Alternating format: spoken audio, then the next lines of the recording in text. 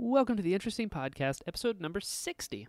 We're in the 60s now, guys. That's pretty cool. This episode is Benjamin Hartley.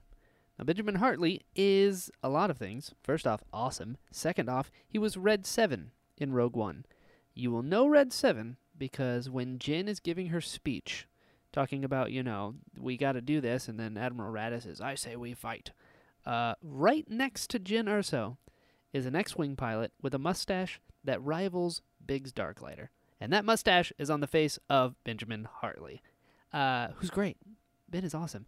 Fun fact, Ben actually, before he was an X-Wing pilot in the Rebellion, he was a real pilot in the Royal Navy. That's right. Yeah, this guy went from flying like helicopters and like actual aircraft in the Royal Navy to flying an X-Wing at the Battle of Scarif. He survived. He did survive. Harb Bentley is at the Battle of Yavin. Red 7 is there. But so cool. Such a cool story.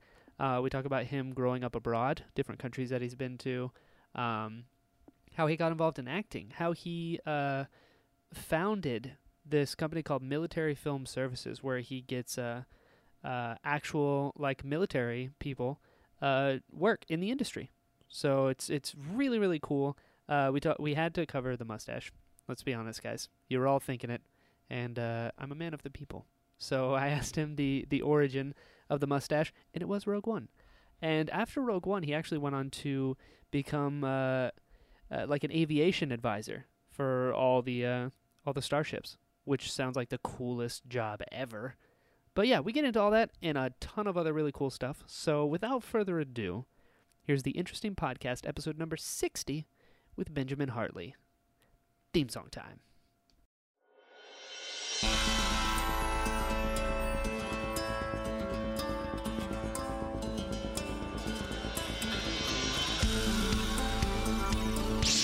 My cabbages!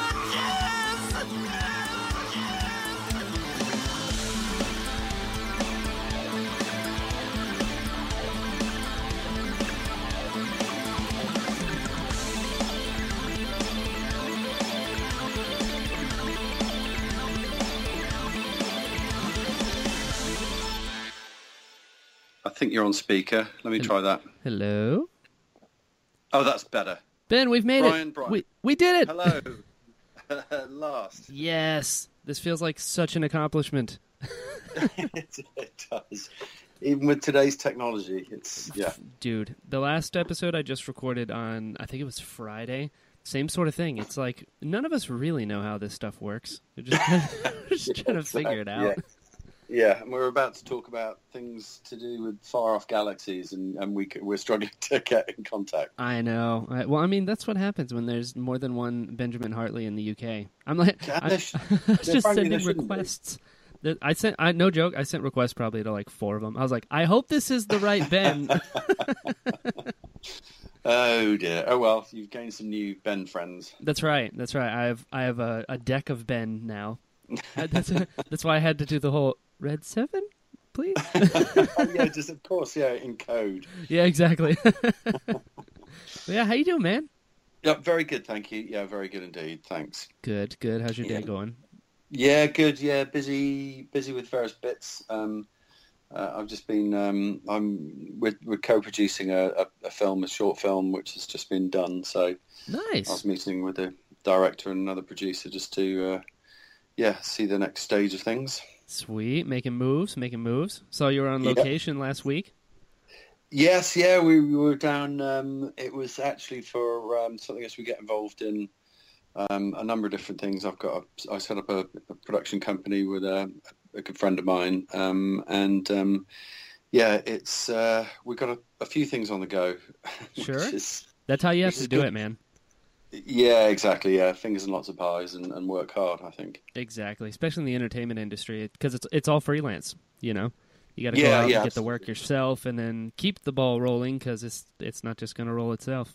Yeah, you're absolutely right, and it is a matter of maintaining contacts and doing a good job. It's like a simple but involves hard work.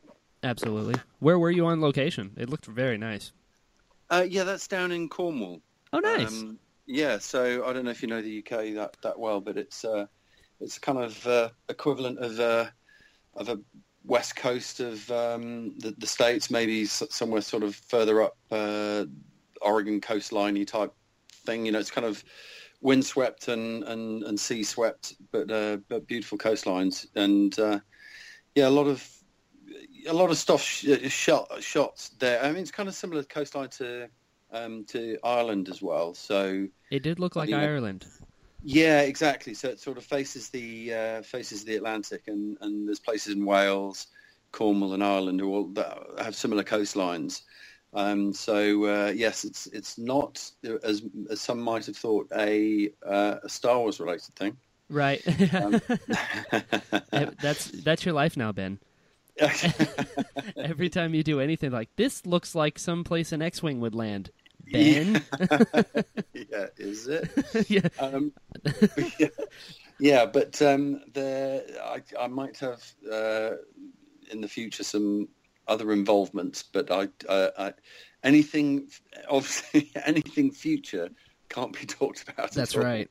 That's right. Until after the DVD release. Yeah. Well, yeah, exactly. Yeah, which makes things difficult for certain things that you just love to talk about. I hear you. So you're definitely from the UK. I'm from the UK, but spent a lot of time overseas when I grew up. Yeah, did you travel a bunch?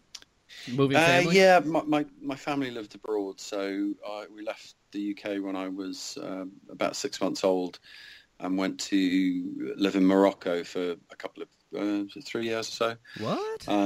And then in Kenya for just short of 5 years. Wow. And then back in the UK for 2, and then Mexico for 5 years. That is very far away from the other ones. Yeah, and then to Istanbul, back in the UK again for a couple of years, and then off to Istanbul for 2 years, and then Ankara in Turkey for 2 years as well. Wow. So, is it a military family or? No, it wasn't actually. No, my dad just liked to travel. Yeah, exactly. Just there you go. That's amazing to get such a worldview so young. Yeah, and then I joined the Navy and saw the world. There you go. You're like, I've seen a portion. Let's see the rest of it. Yeah, exactly. Yeah. Man, do you have a favorite out of those ones? Good question. They seem so vastly different. Yeah, absolutely. Yeah, and do you know what? There's sort of different places and different times. Sure. If you know what I mean. Firstly, in age, things would mean different things to a kid at 10 or 12, but also places have changed considerably in the last 40 how old am I? 46 odd years. 27. And places that might have seemed fun and carefree then maybe not so now, so right. But I've got to admit, the people in Turkey were absolutely just the friendliest and most welcoming people you can imagine.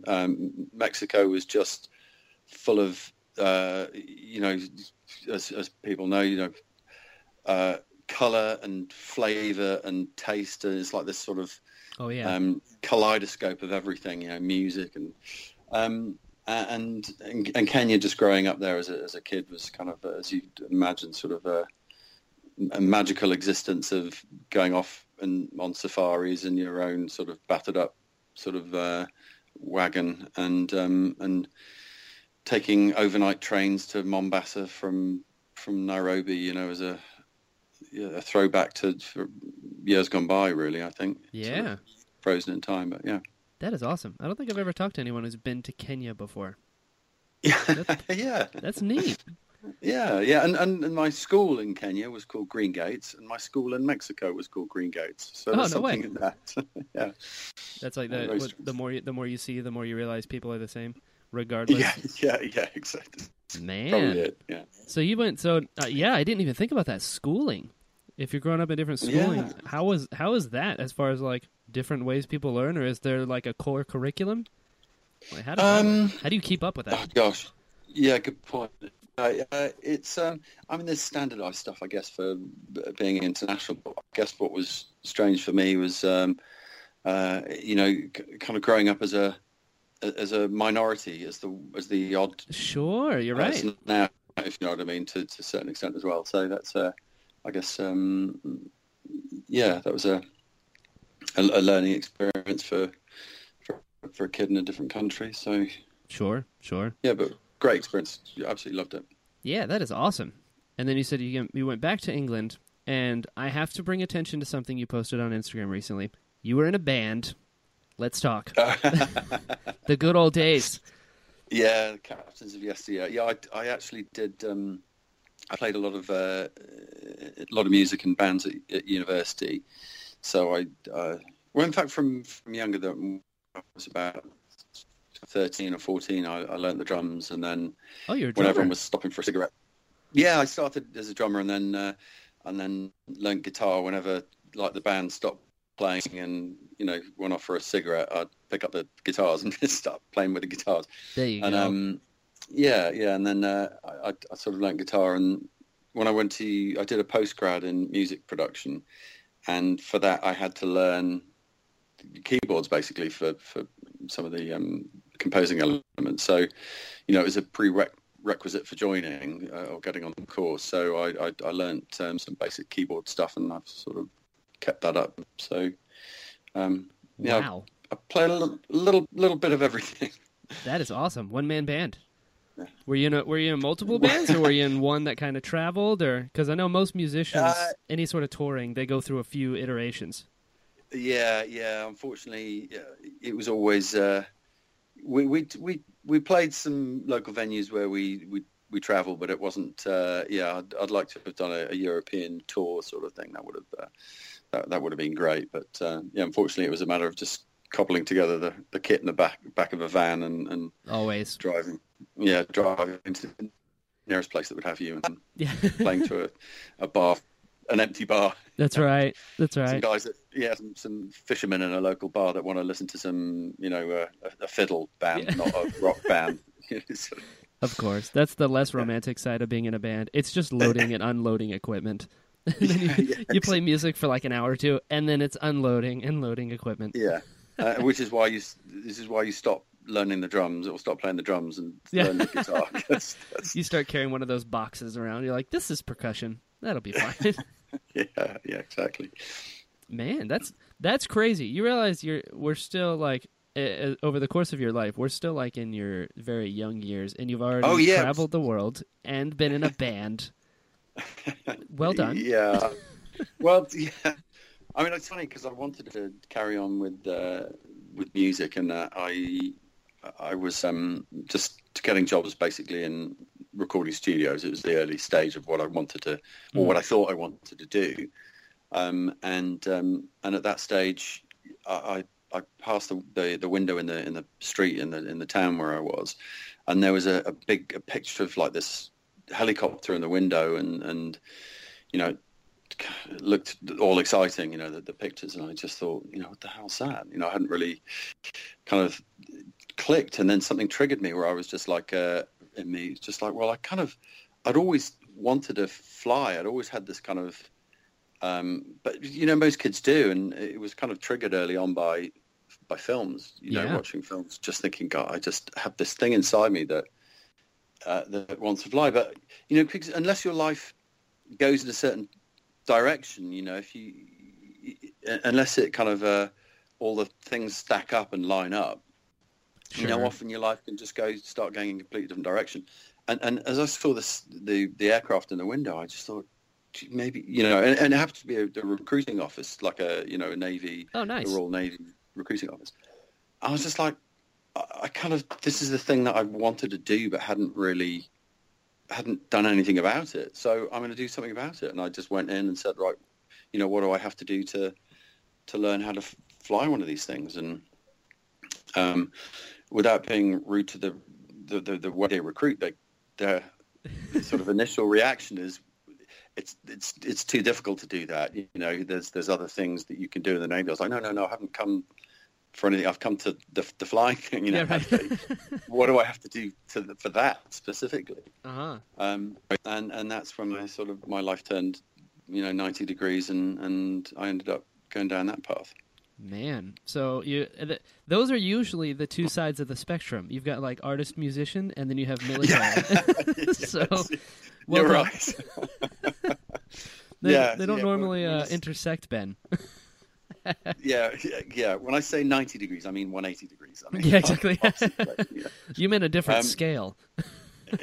yeah, exactly. Yeah, and a different time code, everything. Like, Sure. So how was that going from like the artist musician life to military? Because I'm assuming it's the same way over there. There's basic training first. Yeah, exactly. I mean, you go in. I went in so I knew that I was going to. In order to fly, you in the Royal Navy, you have to be an officer. So I had to apply to be an officer and go to Dartmouth, which is like the naval college. But there's the basic, before you're doing anything to do with the flying and being an officer, you're learning to just kind of strip away civilian side of you in a way, and you strap heavy packs on your back and you're running around at 4 a.m. and you're ironing your t-shirt and socks into little squares in the in your drawers in the where you're living, and you think, what the hell am I doing? What am I doing? Cutting the grass with scissors. How is this going to help me fly? Yes, completely. But oddly enough, you realise after the guys come in sort of midnight, and you've got a sort of 5 o'clock run in the morning for how many hours, and they're pulling your t-shirts out because they're not square enough, and your shoes aren't like polished enough, and they throw those out, and you start all over again. Of course. But after about sort of 5 weeks, you realise, it's just like, geez, I can't understand. This other guy across the room, his shoes are always okay, and some other guy you realise his t-shirts are always well ironed or whatever. And it slowly clicks. It's just like, wait a minute. If he does all the shoes and I do all the shirts and someone else does all the thing who's good at the thing, and there's an element of this kind of teamwork, pulling together, and you're helping each other out, and it's like, it's to do with teamwork, and it's to do with it's beyond. Of course, they don't care about the shoes; they care about the methods in getting there. So, whilst a lot of that training might seem a bit daft to people on the outside, there's a reason. There's always a reason behind these things. But absolutely. So basic training done, and then there's all sorts of flying tests that you've got to do to be able to, get through the next levels, and luckily I managed to sort of claw my way through those and end up doing flying in the Navy. So, man, how long was it before you were behind the controls of something? It's sort of halfway through that officer training. You do basically, so you get. I think it's like 12 hours or something where you get to fly circuit solo. So nice. It was it's quite quick to actually get airborne, and then but there's so much of the kind of aeronautical engineering type things and principles of flight, the physics of it, and then the thing about the radios and radars and engineering side of things, and there's a lot more academics than I had. Oh, absolutely. Lots of math, too, I'm sure. Yeah, which I'm terrible at. I'm out, so I can say how bad I was and how it was, constantly trying to find tricks and ways of kind of getting over these fast calculations, which I'm pretty dyslexic, so I managed to, Sure. Somehow survive a career of being terrible at maths and getting through it all. So. Hey, as long as you can take off and land safely, the stuff in the middle, you're fine. When you say landings are just controlled crashes. So, yeah, of course. Nobody died, right? So you're fine. Yeah, exactly. Yeah. What aircraft did you fly? I flew. You train on fixed-wing aircraft, the Grobs and Fireflies, which are very good at for things like aerobatics and stuff. So they you do throw the aircraft around quite a lot, obviously, because you're not getting pilots who are just going to be just flying around on a nice day. You need people who are kind of happy to push the envelope on an aircraft. So those are fixed wing are really good for that sort of stuff, and you learn a lot about navigation and that kind of thing. You do tail chasing and aerobatics and stuff. So it's great, great fun and hard work. And then I went to fly Sea King helicopters Nice. and Merlin helicopters, which I think it's the one the Air Force Two or the new ones that the president has. Oh, the huge ones, yeah. Yeah, big aircraft. So flew those, and you fly those off the back of small frigate ships or on aircraft carriers. So, Sure. Is it like apples and oranges, different aircrafts, like from a fixed-wing plane to like a helicopter, or is there some sort of similarity in piloting them? Yeah, there's in the way that you navigate and aviate. So in the sense Gotcha. that the rules of the air are kind of similar. The way that you navigate, obviously, it depends because obviously, things like fast jets, it's very different. You kind of up in the air, airways with other aircraft as well, and helicopters you're sort of down flying around tree levels or sea level sort of thing. So there's a difference in that way in the aircraft. Sure. And yeah, coming off and on ships. I mean, helicopters are fascinating. They're amazing aircraft, and it's different sort of flying really than going off on a runway and being up at how many thousand feet. But likewise, those I think to fly fast jets. I'm 6'5", so I'm actually too tall for 6'5". jet You are flying, not fitting but, in an X-wing. yeah. Actually, they're pretty big. Wow, 6'5" is very tall for a pilot. Yeah, exactly. So I kind of knew that other than the fixed flying or the fixed wing flying in the initial elements, that I'd not necessarily be flying fast jets because the height, but Sure. There's kind of the good thing is you can fit in a Falcon or an X-wing. So That's really all that matters. Let's be honest. Yeah, exactly. I took a helicopter ride once. For real. I took a helicopter ride once, and I didn't realize, like, when you see them in the air, it looks like they're just going, like, coasting, sort of in a straight line. What I hadn't realized was you're actually almost, like, riding gusts. So there's a lot of, like, it was a small one, but they're, like, going up and then kind of down a little bit, and then up and down a little bit. I got sick. I'm not going to lie to you. It gets pretty bumpy in area, and things like when you're flying in a mountainous area where up and down drops up the side of mountains and down the sides, and they can have huge impacts on helicopters. So it can get pretty rough, and if it's at nighttime, or if you're anywhere near a big thunderstorm type clouds, these kind of big up and down drafts, it can be pretty hairy. Oh man. Yeah, or even like alongside ships. I mean, when you're landing a helicopter on a ship, you have to sort of move across the wind across the ship itself. You get all this sort of turbulence that comes over the top of the ship, and with it pitching up and down and the waves and the wind, it gets pretty bumpy. It's got to be pretty cool landing something on an aircraft carrier in the middle of the ocean. Yeah, it's odd. It's odd when you're kind of coming back to where obviously the aircraft carrier should be and where you believe it's going to be. And, First, you have to find it. If there's a tactical element to it where you might not have radars on or lights on for periods of the flight, and you're coming back to where you predetermine where the ship's going to be, and if it's not there, you're swimming basically. It's like there's nothing about it. Oh man. But yeah, so at night, especially on the small ships, so a frigate just has a flight deck on the back, and you'll coming into to land on the back of one of those at night time when it's bouncing around. It's there's not a great deal to see in terms of visual references. So there's a lot of the training comes in there as you hovering just 50 feet over the sea at night time. Sure. Do you have a favorite thing that you've piloted? I guess the Merlins on the small, mind you, on the big ships like with the carrier, you can imagine there's lots of sort of groups of the pilots and their own aircraft, and you stick together in squadrons, and it's all there's a lot of obviously there's a lot of work, but there's a fun camaraderie side of things, which is great. Yeah, a lifetime ago, though. Yeah. That's so cool, though. That's something that, like, not, I mean, given just the law of averages, not a lot of people have had these kinds of experiences. So that's pretty neat.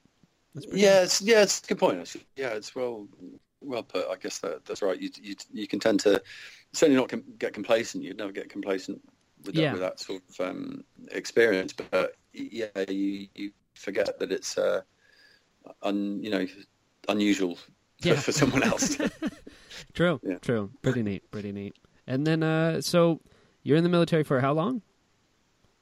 So I was in for 16 years. I was flying for about 10 or 11 of them, and then I left I finished my commission, so I signed up for a certain period of time. And once that went, you either can extend that and have a full career, but I was always my intention to kind of do my time, finish my commission, and then go off and do something else. So. Gotcha. I'm just trying to. I've always thought I want to try and squeeze as many lifetimes in as I possibly can. And, that's the way to go. You don't want to be at the end and be like, I wish I did more.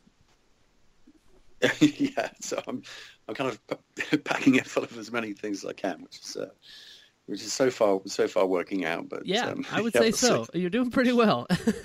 Yeah. Traveled the world at a young age, and then you're like, I'm gonna learn music, and not just music, all of it. And then just randomly, I've always wanted to fly, so I'm gonna go do that now.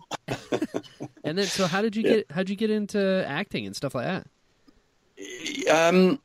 Well, my kind of interest had been in film. I've always loved film. It's that creative spark. If you got sort of a creative element about you, whether it be writing or music making or filmmaking, and I'd always had that. And early on in the Navy, I met a colleague, a guy called Henry Davis, who's a very very talented director, writer, and we clicked, and we play. In fact, that band photo, the lead singer is Henry Davis himself. Oh, right on.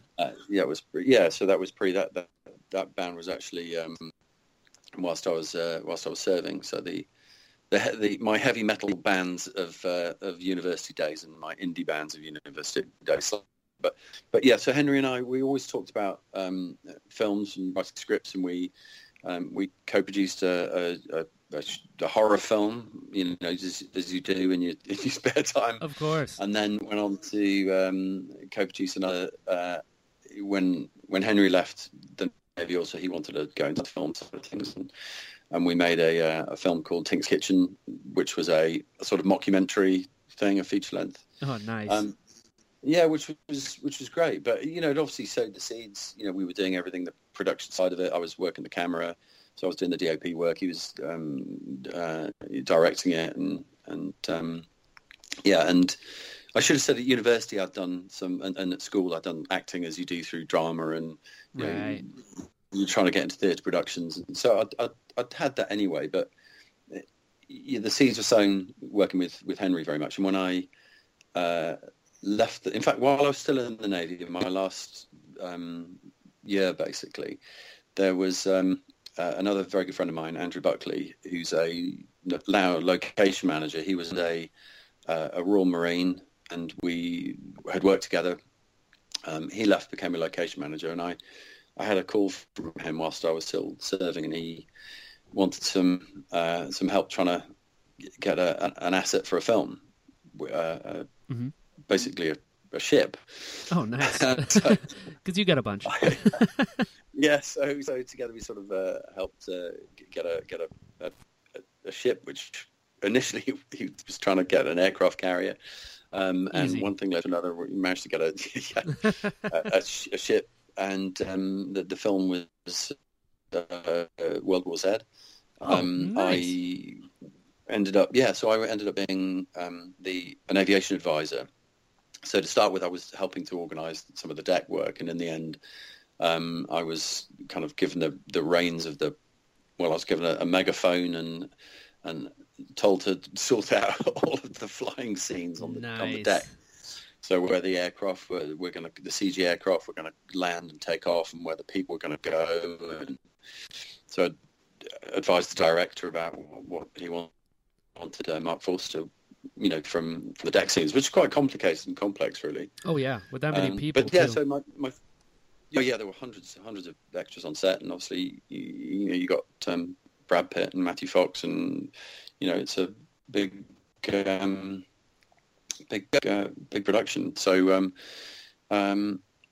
so that was my first sort of taste of film industry was World War Z in with the deck Brad scene Pitt. for World War Z. So, Sheesh. I mean, anyway, head first. yeah, totally. And on the deck, Andy and I talked about some of the guys. You get people in the background with weapons and guns and stuff, or dressed up as soldiers. A lot of films, they have extras that are just a student, or it's a plumber or a builder, and he's just doing it part-time and for a bit of fun, that sort of thing. Right. And we kind of said, look, we know people who do this for real. If you want it to look good, we can get some guys, some real Marines or soldiers or whatever to play these parts. And so we kind of pulled that together, and they were really pleased with it. And after that production ended, we had a phone call from an assistant director saying, we've heard, you did a great job on that. Can you help out with something else? Nice. And we're like, yeah, sure. What's the project? And they're like, oh, it's a Tom Cruise film called Edge of Tomorrow. So what? You worked on Edge of Tomorrow? I didn't know that.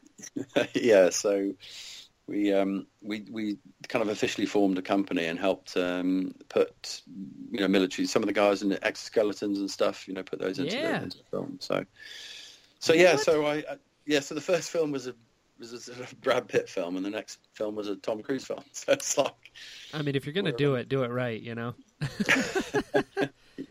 Wow. Yeah. I didn't know that. I knew you worked on World War Z. I did not know you worked on Edge of Tomorrow. That movie is awesome. Yeah. It's like Groundhog Day sci-fi.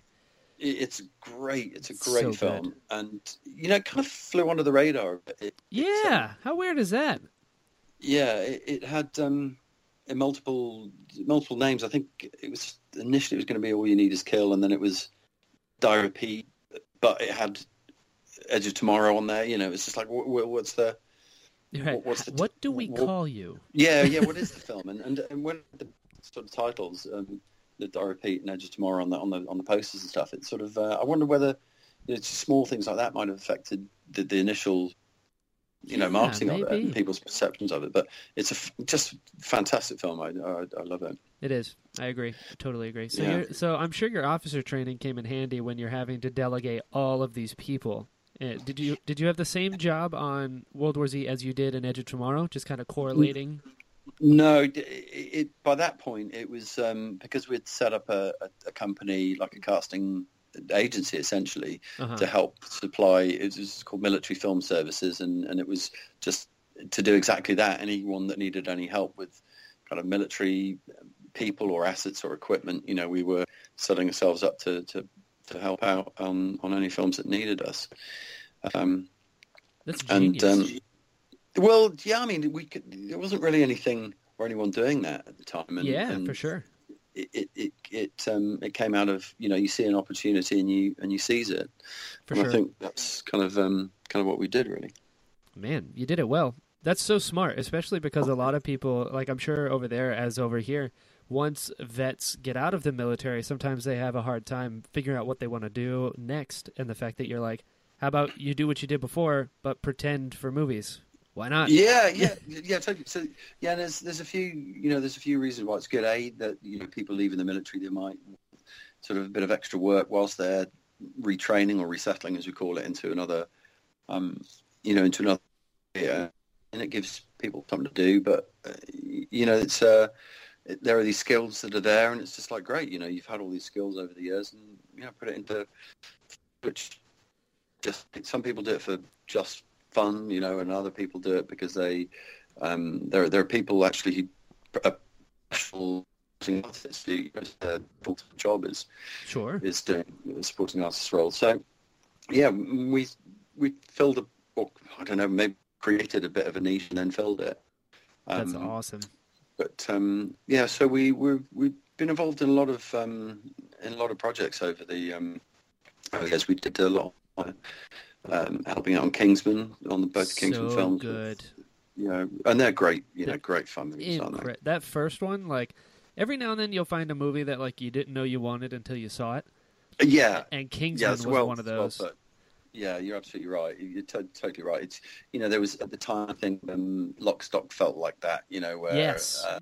They just kind of, whether it was just the right time for it, and there's that kind of gangster movie thing with flair and stuff, and there's violence and swearing. It's just like, what? This is great. I've read this exactly. This like this. And obviously, any movie that Quentin Tarantino started is the same way. It's like, 100%. whoa, this is genre busting. How did you make art and use the F word everywhere? Nice, Tarantino. Yeah, exactly. I'm with you. Yeah. I love about Kingsman is like it's one of those. It doesn't apologize for what it is. You're like, that's a woman who has sword legs. Why not? You're like, you're right. Totally. Why not? Talented writer and director, and we were beautiful. Very, very lucky to get involved, and so a lot of the Arctic, the guys in the Arctic gear and the army, the private army guys, they're all from our from film services, and that is great. Good on you for that. That is a great idea, and it's a lot of work on your part, I'm sure, because you're running it, but then you're also getting other people work, which is awesome.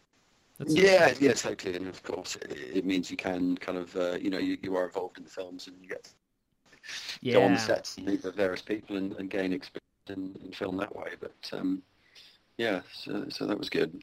Absolutely. Now I have to ask, when did the mustache start? Because it is beautiful. We had to get here, Ben. You know we did. Yeah. The real reason I had you on.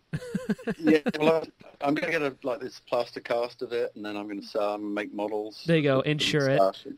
Insure. It actually started. It was because of Rogue One. Perfect. So the feeling of the film they wanted, it was mine. I'd started to get kind of back into acting side of things, and very much just for fun, because I enjoy it. I enjoy that side of things, that creative aspect of it. So I kind of wanted to get involved anyway. But we started on Rogue One, or I did as the aviation advisor for that, and also we got asked totally separately if we could help out with getting some actual aircrew into the to help on the film as well. So it's a sort of a three-pronged attack. It's your moment.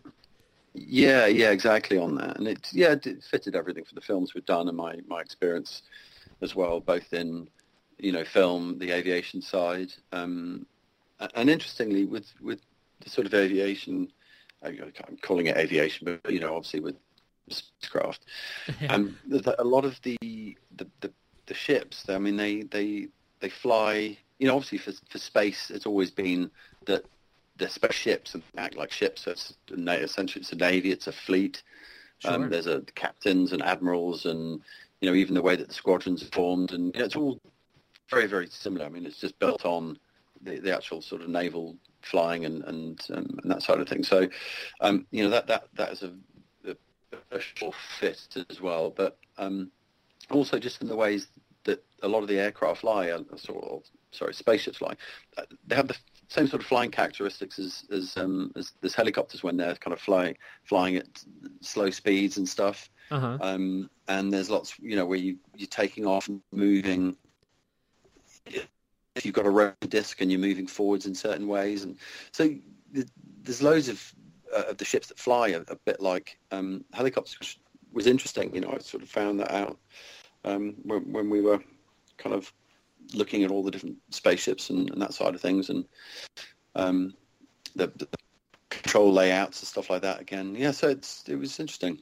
That is awesome. So you started, your involvement in Rogue One started with you casting for it, and then you're like, wait, I fit this role, and then you grow a mustache. Well, actually, not too far off that. I mean, I'd already kind of helped get a bunch of guys, because also the ground crew. I mean, people won't realise, because there wasn't too much of the Yavin base in or the exterior scenes in the film. Right. But there was quite a lot shot where there were, lots of ground crew involved and coming up to X-wings and outside on the pan, basically on the sort of tarmac outside Yavin and that side of things. And they wanted the real realism in the way that people were preparing to get in their aircraft and do their, or in their spaceships, Sure. and do their stuff. So yeah, a lot of the ground crew, the tech staff, the pilots. I was having to try and get actual, Navy colleagues as well involved.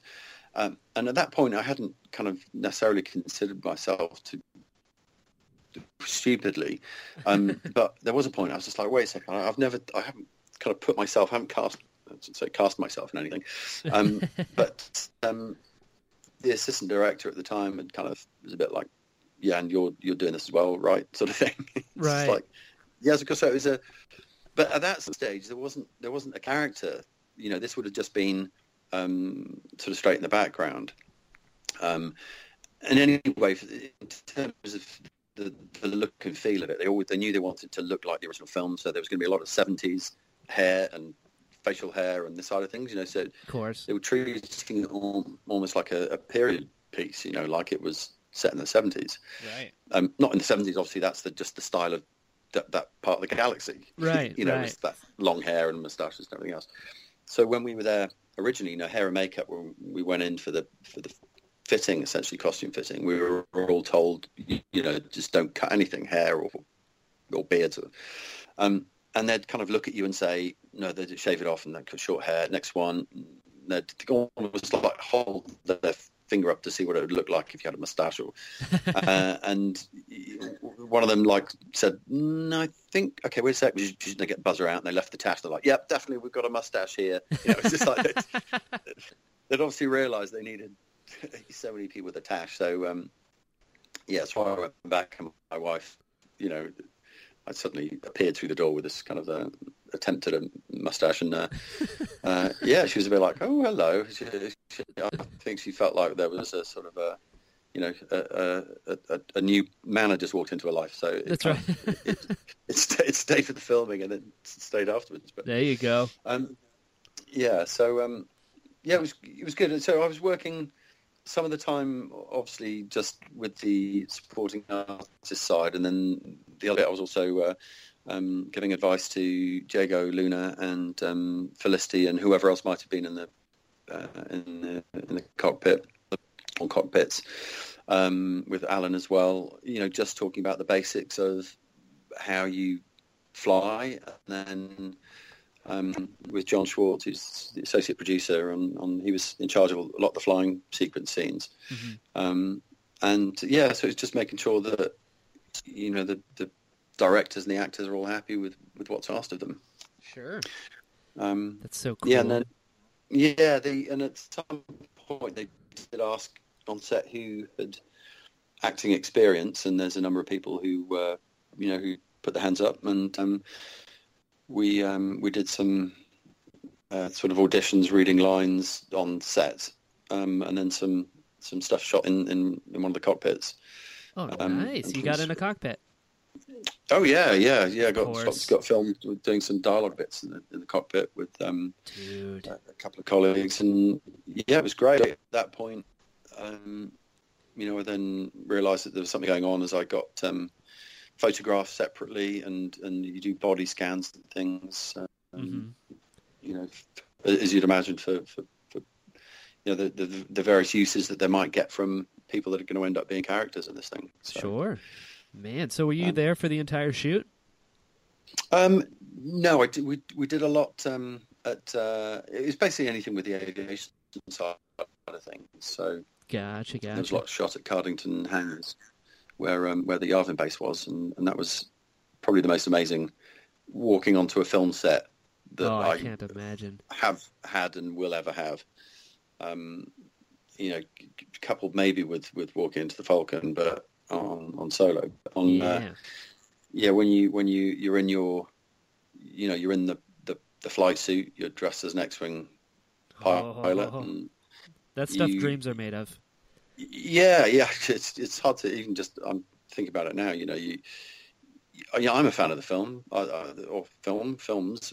Yeah. I always have been since I was a kid, and and you're hearing this stuff, and you feel like you're part of the Red Squadron, and you start almost like talking to the other pilots and the tech crewy guys all just kind of clump together, and they start talking together, and you're all already forming these, even though someone might be isn't one of the Red Squadron guys or someone else. You fall into these groups, and it's just like you just start to automatically kind of live that bit. And then when we actually walked into the Yavin itself, or inside the where they'd built the whole set, Yeah, it was just phenomenal. I mean, they built everything. It's not no green screens all over the place. They had 2 full-size X-Wings in there, and the walls, the base walls that have got this kind of green algae thing on, went up like way up to the top. So it's like, even if the camera was never going to see that, it was just as genuine. You'd have to go right up, and it's just like, this is rock. These are the walls of the Yavin base. It's like, wow. but that's that's Sure. that Sure. they care about it that much. It's they're making it absolutely as real as it possibly could be. That's so cool. Did you get to pick to be an X-Wing pilot? Or were they like, you get this, you get this? Was it like assigned to you, or did you have any say?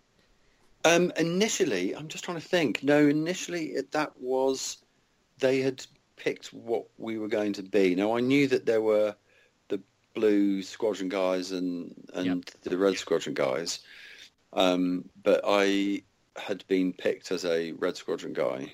It's the mustache. So, yeah, I guess, yeah. I kind of knew from the outset that that's what I was going to be doing.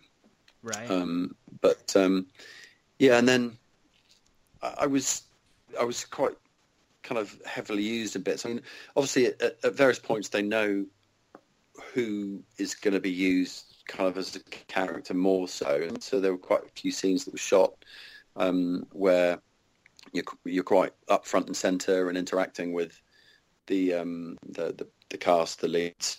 And a lot of it doesn't necessarily make it into the movie, but right. it was obvious that there was going to be, that my character was going to be part of the actual squadron and be a person, I guess. Yeah, I'd say so. You see, every now and then you'll find someone who has such a great shot in the movie, and the fact that you're like in the almost the climax speech of the movie with Jin, you're right there looking very concerned.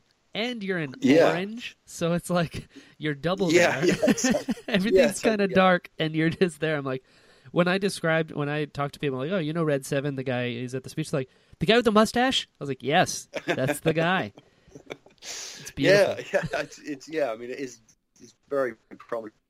And then there were others. It was like in the trailer, we were running past out to the ships. There was one of the initial first trailer teasers that were released. Uh-huh. There's Diego and Felicia walking out, out of the hangar. Oh yeah. And we run past, their alarms going off, and there's clearly stuff going on. And again, they wanted us running right past them, up close. And that first clip when it was released, the first teaser, because you never know what's going to end up in the film, however much you're in it. Even paid cast members might not be in the film. So when the first teaser came out and the first bit of there's this alarm that wah, wah, sort of thing, and I was just like running past and putting my helmet on to go, obviously scrambling out to get in one of the X-Wings. It's just like, and I'm definitely in the movie because there's me like right. I've made it. Yeah, running past, and but clearly we'd shot lots of other bits as well. So. I knew that my guy, but at that point we didn't know what our character names were going to be. Sure. Those of us that were, that knew that we were the characters, because I guess that's something that they do, subsequently. Dictionary. Yeah, exactly. Mm-hmm.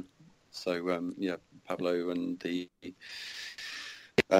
Pablo Hidalgo and the rest of the guys and girls who kind of care so much for this story and steer who the characters are and where they fit in the universe. You know, they had their ideas and plans. They did, and they had a good plan for your character, because not They only was Red 7 played by Benjamin Hartley, but his real name is sort of an anagram. Harb Benley. Yeah, indeed. How cool is that? Yeah. Yeah, I know. You know, a lot of the characters do have this kind of. They had always wanted to use that for that kind of anagram way of putting some of the cast guys in there. Which was interesting, and yeah, but mine's definitely, you can definitely hear it. Yeah, so, for sure. So I love. Yeah, You're like double in Star Wars history now. Yeah, I mean, the greatest thing, obviously, when the book, so obviously we shot the film, and it'd be great because in one guise I'd be like out of my flight suit and in my casual clothes working as an advisor with the cast and with the director, and then in other parts of the days I was back in my flight suit actually in the film. So I had this kind of great double whammy experience of being involved on both sides of the camera in a way. The kind of great thing was obviously when the book came out, and it was just there you are, you've got a bit of a backstory already, and then onto the Wikipedia, and you're suddenly thinking, wait a second, that's my character next to Luke Skywalker in the Yavin battle. It's like, so then I survived Scarif. Of course I knew I survived Scarif. Of course. So by surviving Scarif and going back, I've got to, it's not long before we're getting back in the X-Wings to go off with Luke Skywalker and take the Death Star down. God, so cool. And seeing that, like, you just think, okay, I've been so lucky to be involved in such a great movie, and Rogue One is just a terrific Star Wars film. Phenomenal. And so to have been involved in what was clearly going to be a great film, because Gareth cared so much about it, and made by a fan. Of course. That it was an amazing experience. But to non-fans, it might not mean that much. But to know that suddenly my character was written into the original film that I fell in love with right from the very beginning. It's right. Like, that's too crazy. I mean, I know I didn't fly with Luke Skywalker, but my character just That's right. According in universe, he did. Yeah, exactly. Yeah. So then you see your name there in Red Squadron. There's like Wedge Antilles, and there's like Big Starlighter. There's Luke Skywalker. There's Harb Benley. It's like what? Yeah. So with Gary Hagen, I met him at an event, like a Star Wars event. Yes. And we started talking through that. The two, we were just talking about the different films, and then kind of realizing, hey, we flew together, in this stuff. That's right, fellow mustache enthusiast. Yeah, exactly. Yeah.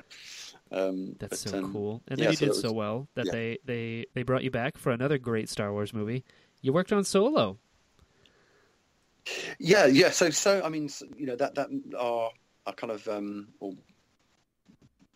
was asked to go back. I think that they appreciated the fact of someone being there who understands not just elements of flying, but also the Star Wars universe itself, right? To help with the flying, the flying sequences and scenes, and so I was, really lucky to be involved in that. That's so cool. And you got to, I'm assuming you definitely walked on the Falcon, right? Oh yeah, yes, yeah. What was it like? Talk to me. Talk to me, Ben. Well, obviously, the film's still out and doing the rounds, so yeah, of course, no super. Don't get too deep.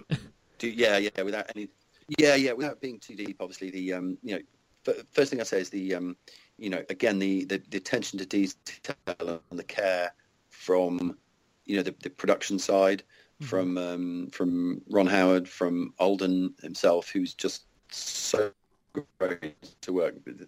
He was just really keen to just understand the character, understand the cockpit. He wanted to kind of be the best pilot he could be in all the flying sequences, and so we would spend time talking about the different elements that might be being shot what was required for the scene, Sure. and go through them. And again with the visual effects supervisor, Rob Bredder, who's the amazing guy, really so talented, or the whole team are, ILM team are.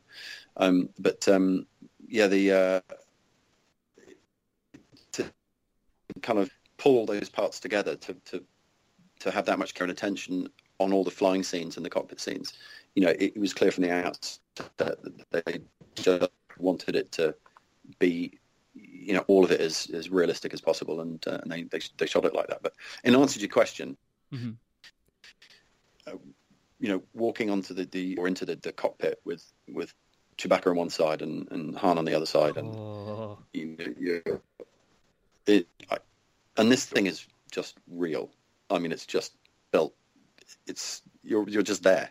I can't say anything else other than the fact that it couldn't be more real, as though you were just in the thing. So, but that's again the Star Wars way in the detail. Making just, they can't leave any stone unturned. They just want to make it as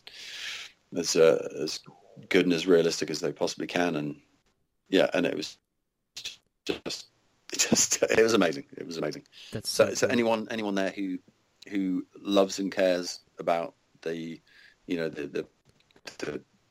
Star Wars universe, they all, from anyone you work with in there, they just love and care about it as much as any fan does.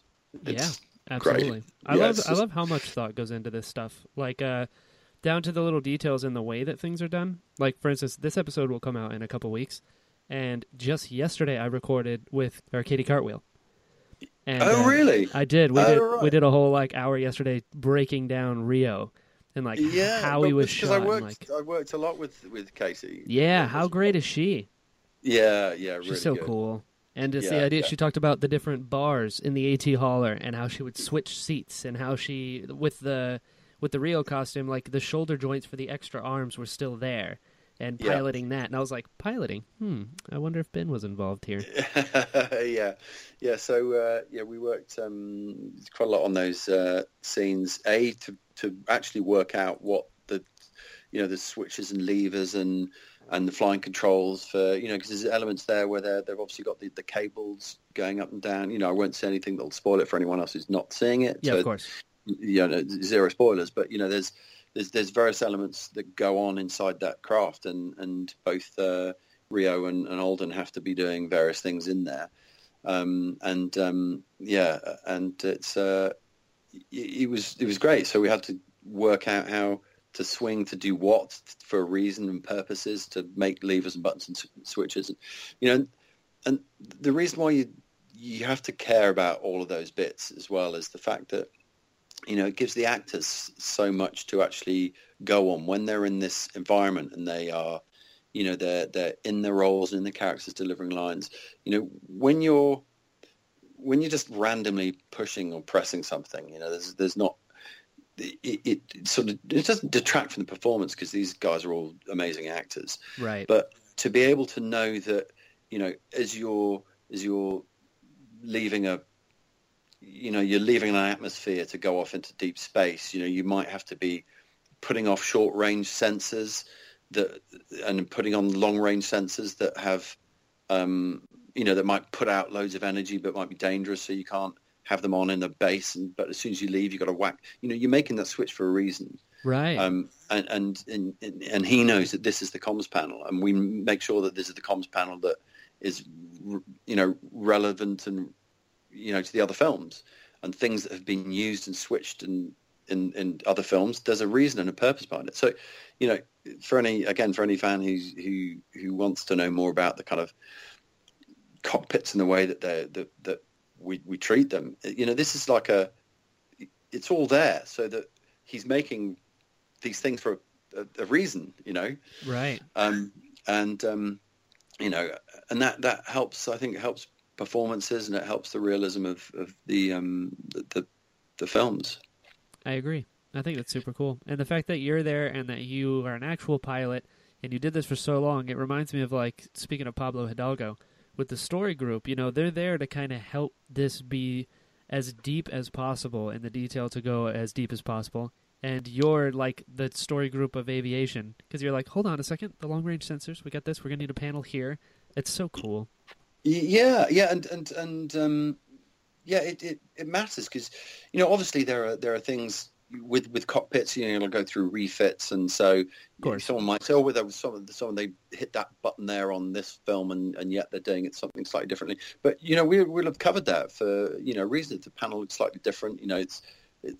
They go through upgrades, and that would be that's normal. That's how it works. Complete refits, and you see the external parts of the Falcon with it's got different panels on, and some have gone, and the weapons and the sensors and everything, they get changed and upgraded all the time. That would be that's for a reason.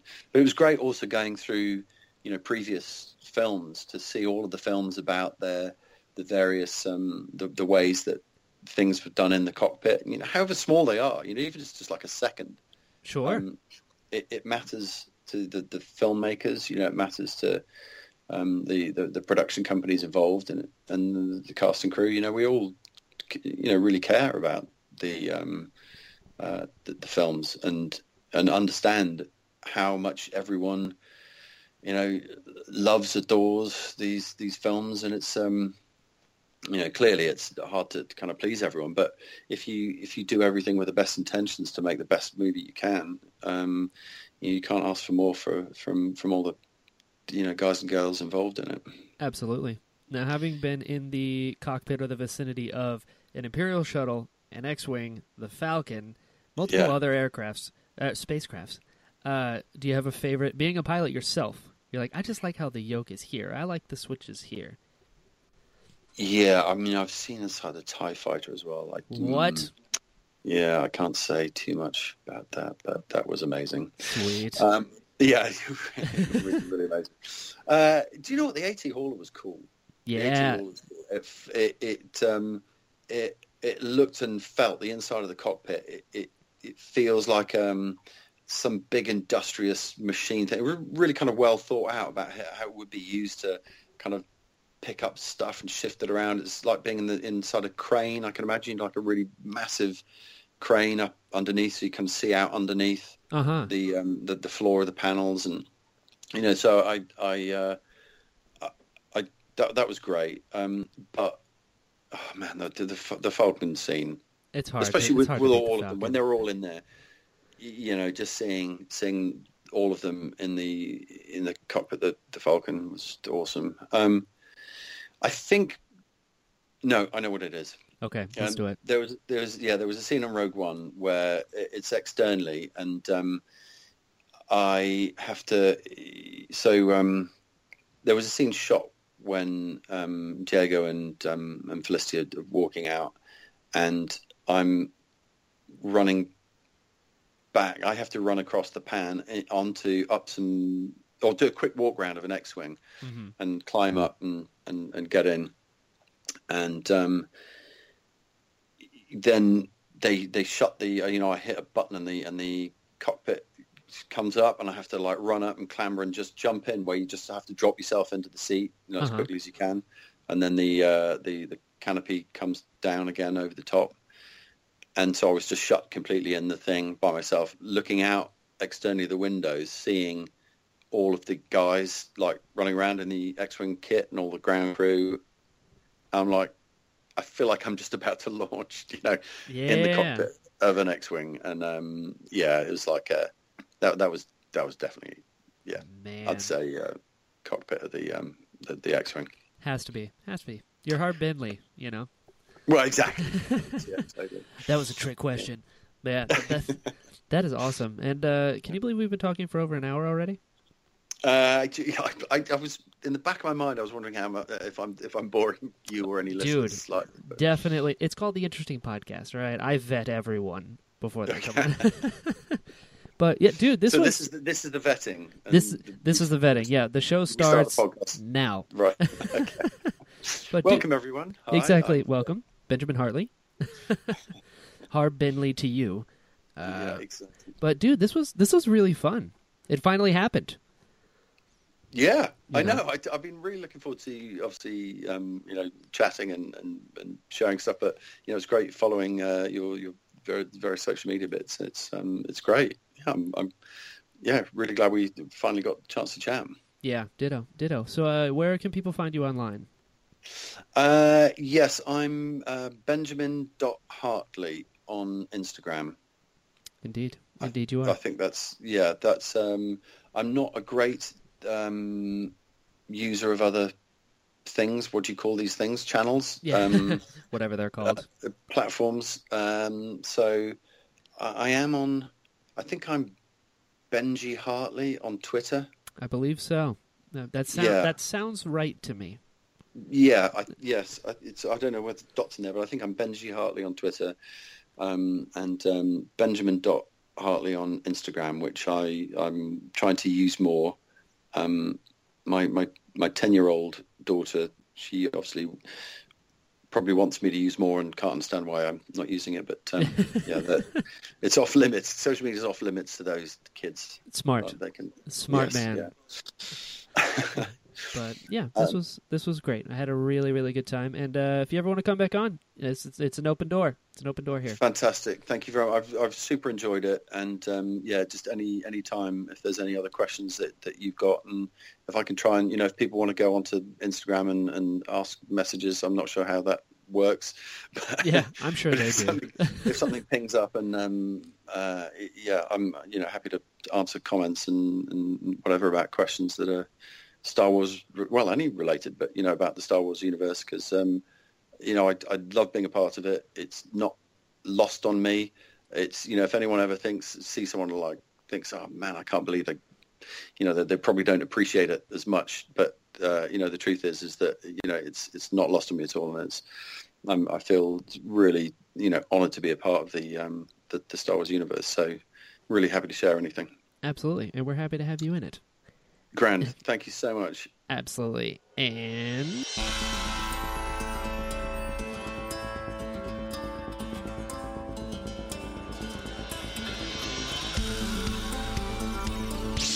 My cabbages!